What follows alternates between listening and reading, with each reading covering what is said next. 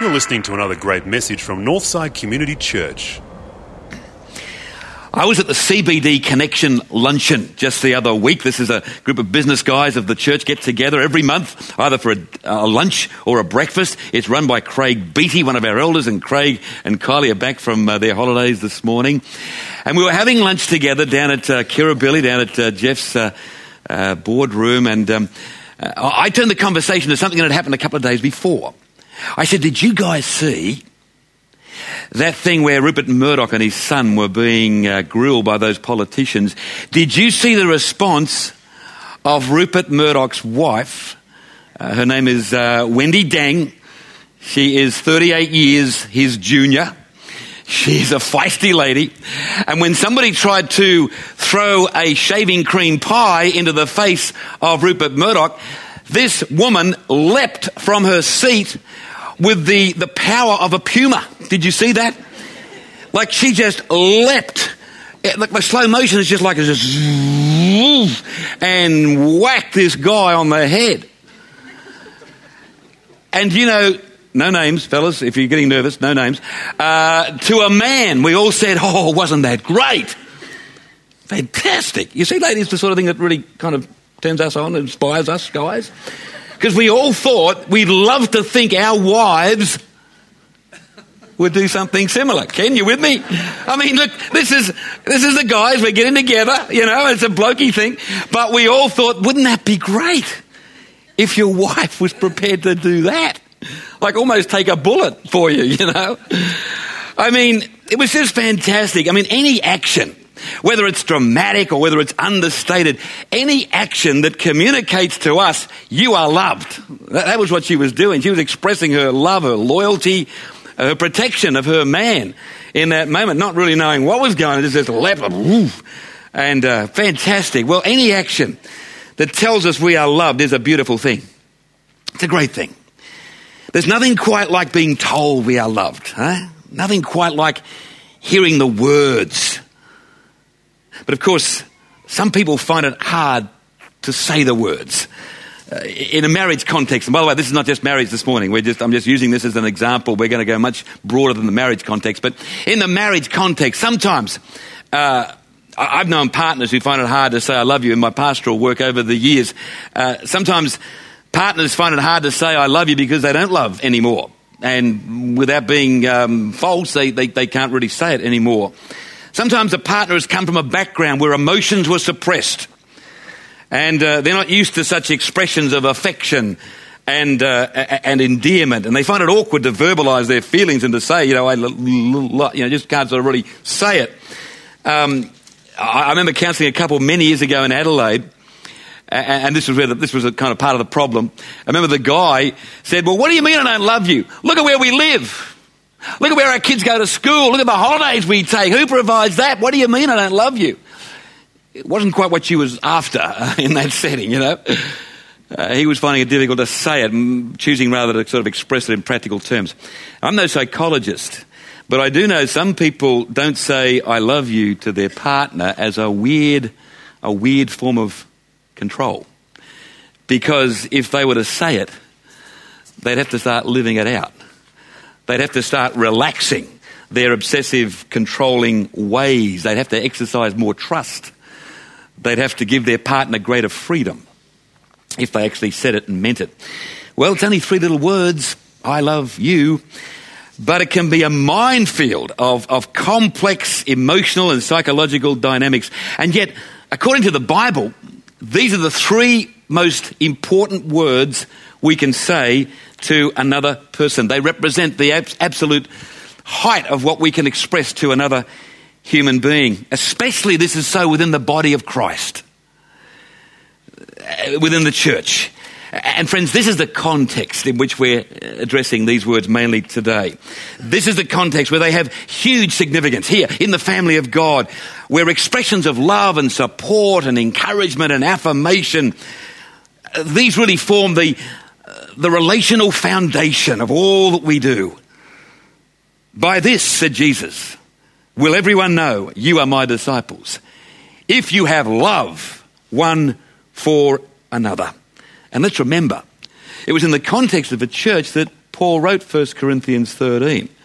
He didn't write this as part of a, love poems for weddings or something. I mean, weddings were probably the last thing he had on his mind when he wrote these words. He was addressing a church which to a large extent had lost its way in this area. The Corinthian church, we know something about their story. They'd lost their way. They had major problems in this area of relationships, and Paul is attempting to bring them back on track.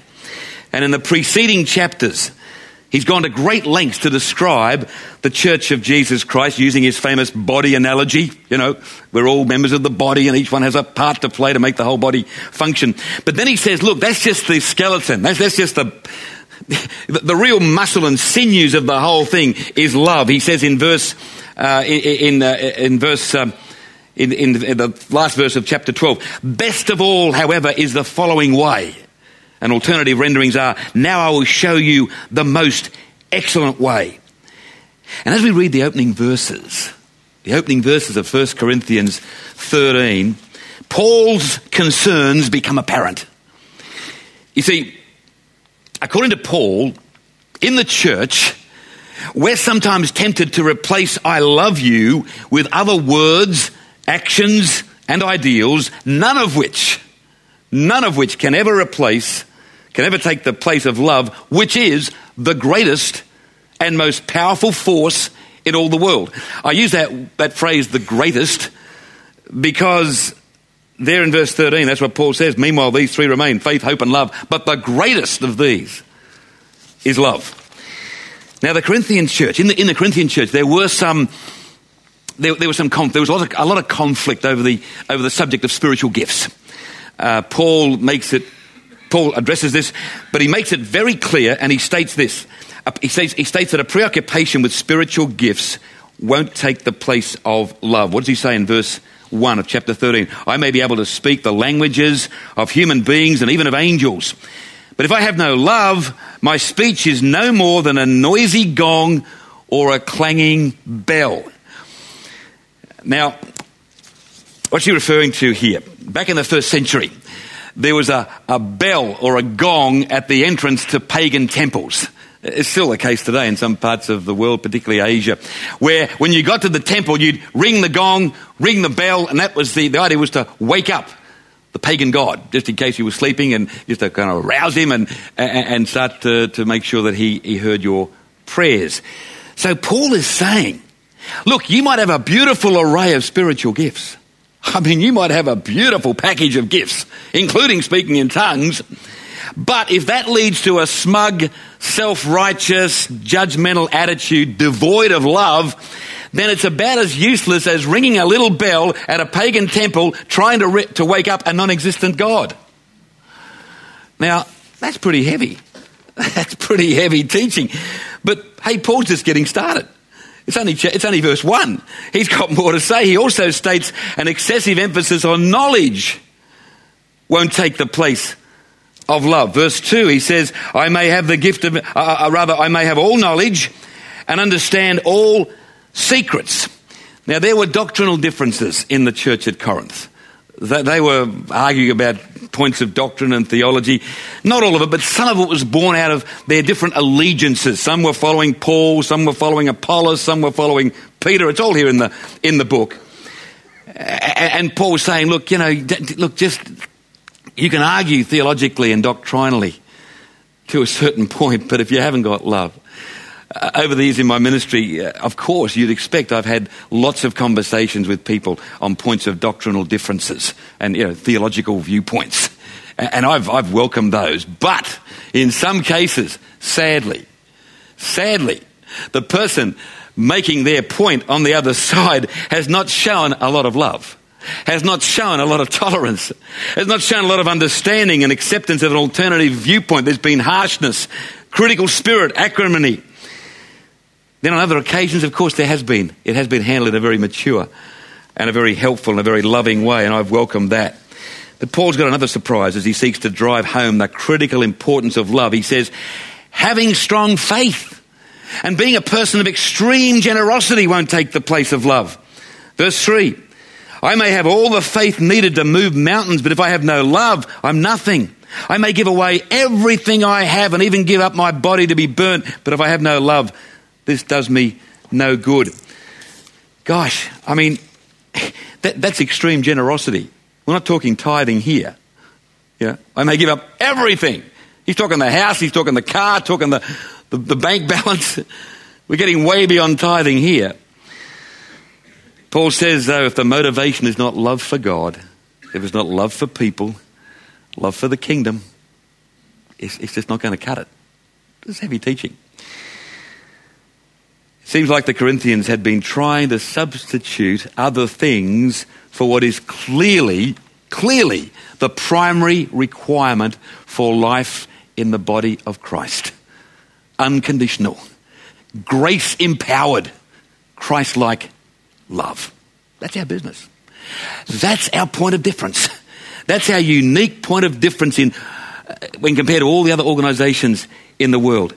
But let's not kid ourselves, friends. Look, expressing love and grace, even for the people of God, it's pretty hard sometimes, isn't it? It's hard to say, I love you. I mean, it's hard to say I love you when there's no love in return. In his Sermon on the Mount, Jesus said, love your enemies and pray for those who persecute you. In Luke chapter 6, he says, if you love only the people who love you, why should you receive a blessing? Even sinners love those who love them.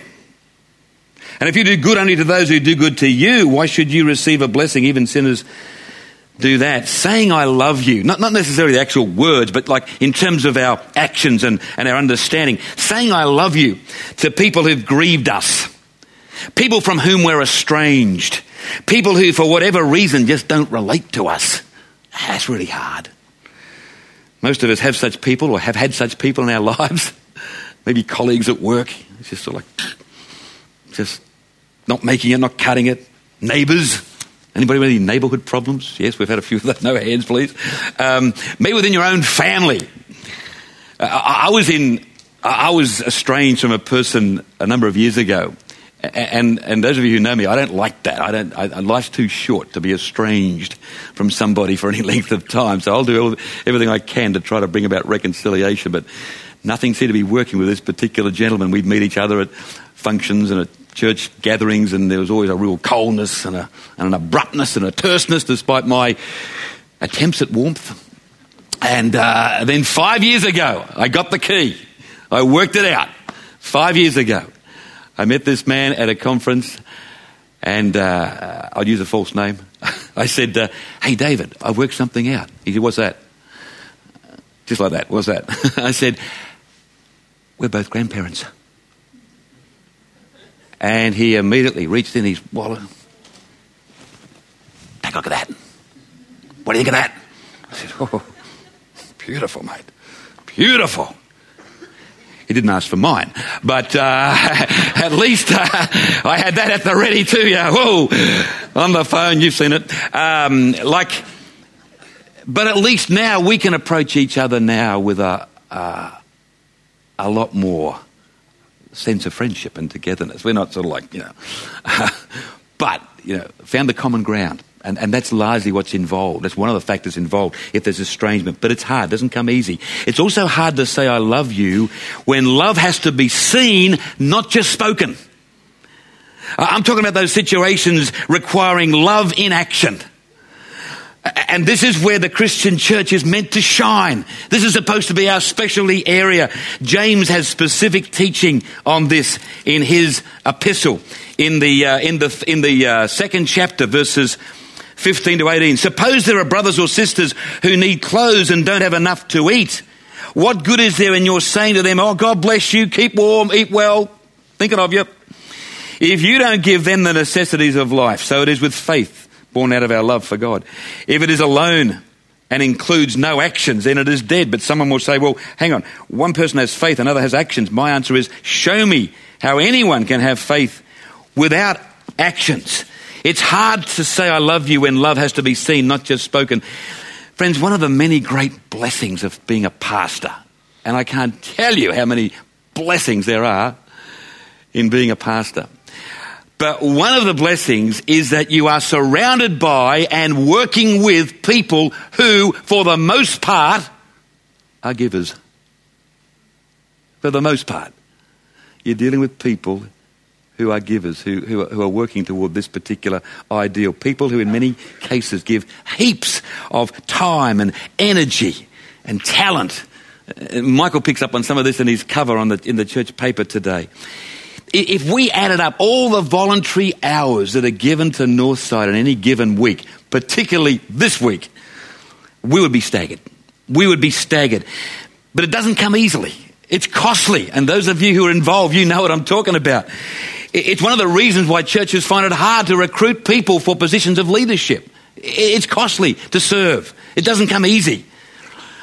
Praise God, in my experience, we have less trouble here at Northside than I know some places experience. We have less trouble here. Praise God for that. One of the reasons, by the way, is that we keep highlighting the impact of our ministries. We keep highlighting the impact, the difference our ministries are making, the way in which God is transforming lives. And that generally means people want to get on board. We'd love many more of you to get on board, by the way. But, so many get on board because they see the results. I want to be part of that. God's doing a great thing. That's why we celebrate the great things God is doing, to highlight the impact that he is making by his Spirit. Of course, the big incentive for all of us in this area, the big incentive for all of us are the words of Jesus. It is more blessed to give than to receive. You will not find that written up in any secular magazine.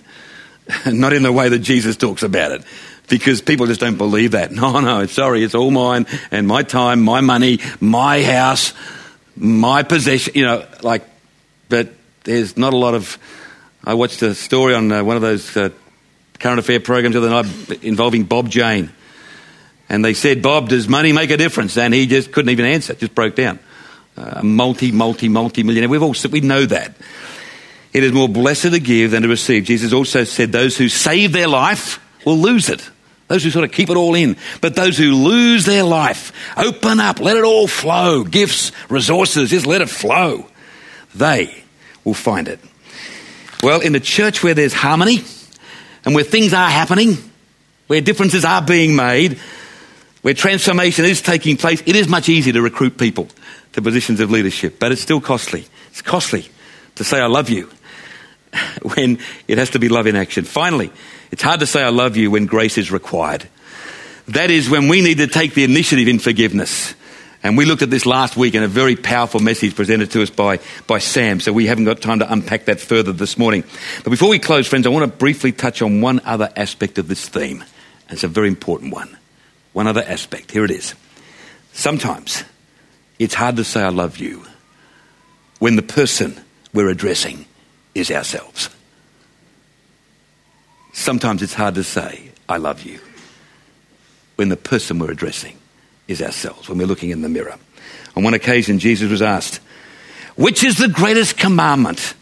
Which is the one that sort of encapsulates everything about our relationship to God and our relationship to each other? What's the number one, Jesus? And we know what he said. Love the Lord your God with all your heart, soul, mind, and strength. Love your neighbour as you love yourself.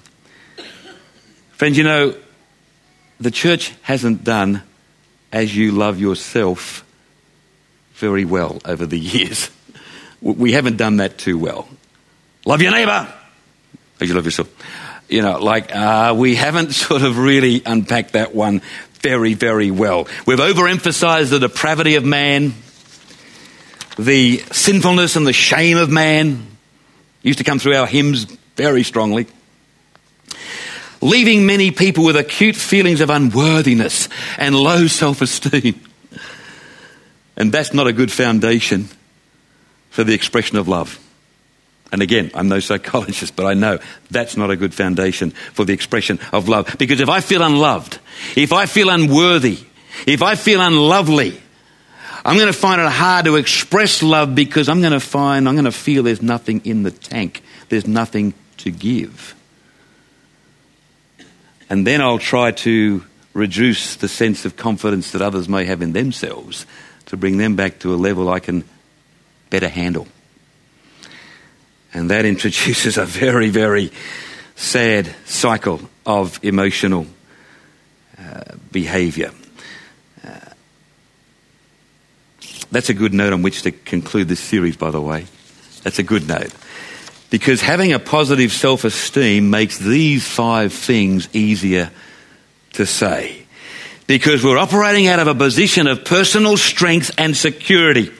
And that position of strength and security is directly related to our identity in Christ.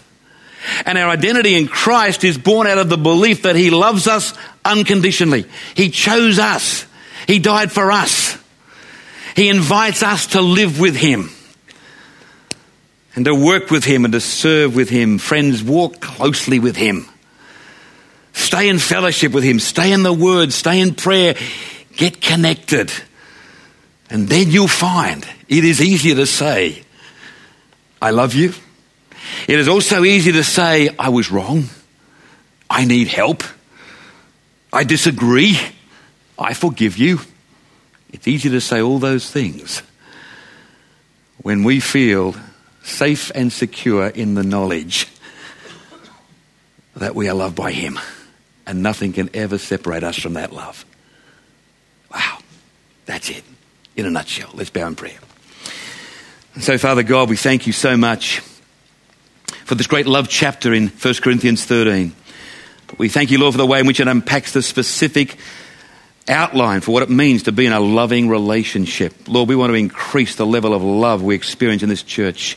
Thank you for the love we do share already. We want to increasingly express that love to our wider community.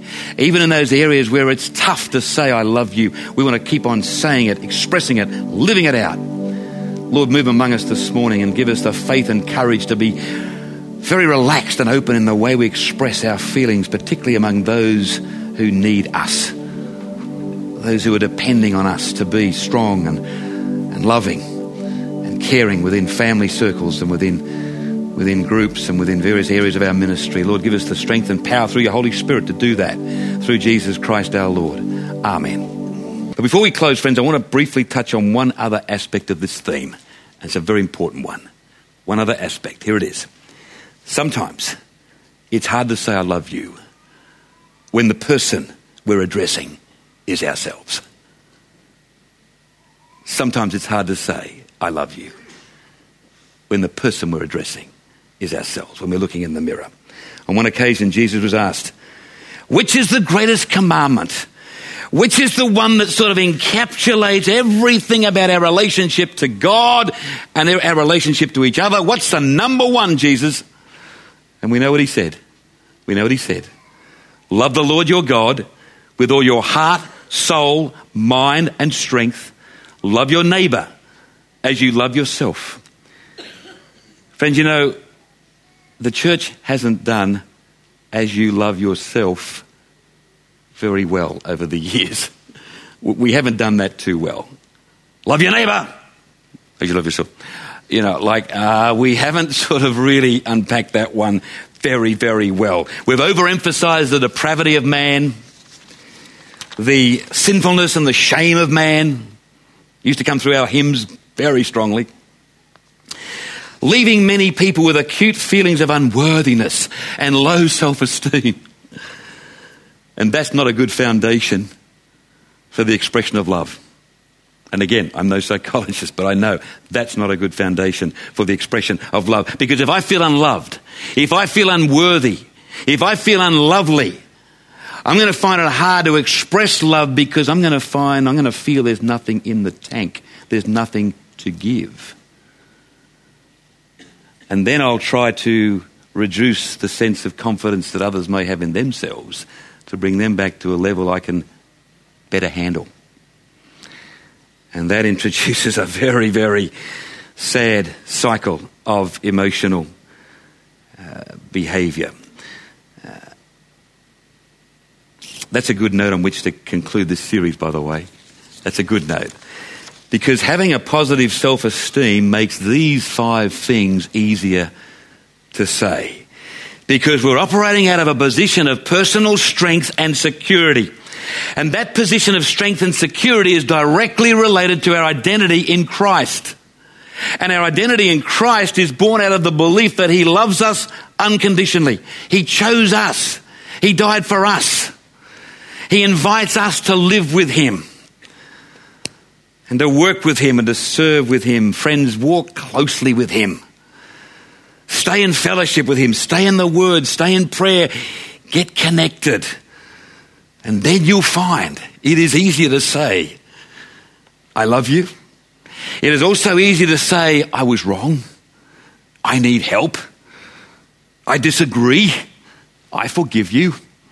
It's easy to say all those things when we feel safe and secure in the knowledge that we are loved by him, and nothing can ever separate us from that love. Wow, that's it in a nutshell. Let's bow in prayer. And so, Father God, we thank you so much for this great love chapter in 1 Corinthians 13. We thank you, Lord, for the way in which it unpacks the specific outline for what it means to be in a loving relationship. Lord, we want to increase the level of love we experience in this church. Thank you for the love we do share already. We want to increasingly express that love to our wider community. Even in those areas where it's tough to say I love you, we want to keep on saying it, expressing it, living it out. Lord, move among us this morning and give us the faith and courage to be very relaxed and open in the way we express our feelings, particularly among those who need us, those who are depending on us to be strong and loving and caring within family circles and within groups and within various areas of our ministry. Lord, give us the strength and power through your Holy Spirit to do that through Jesus Christ our Lord. Amen.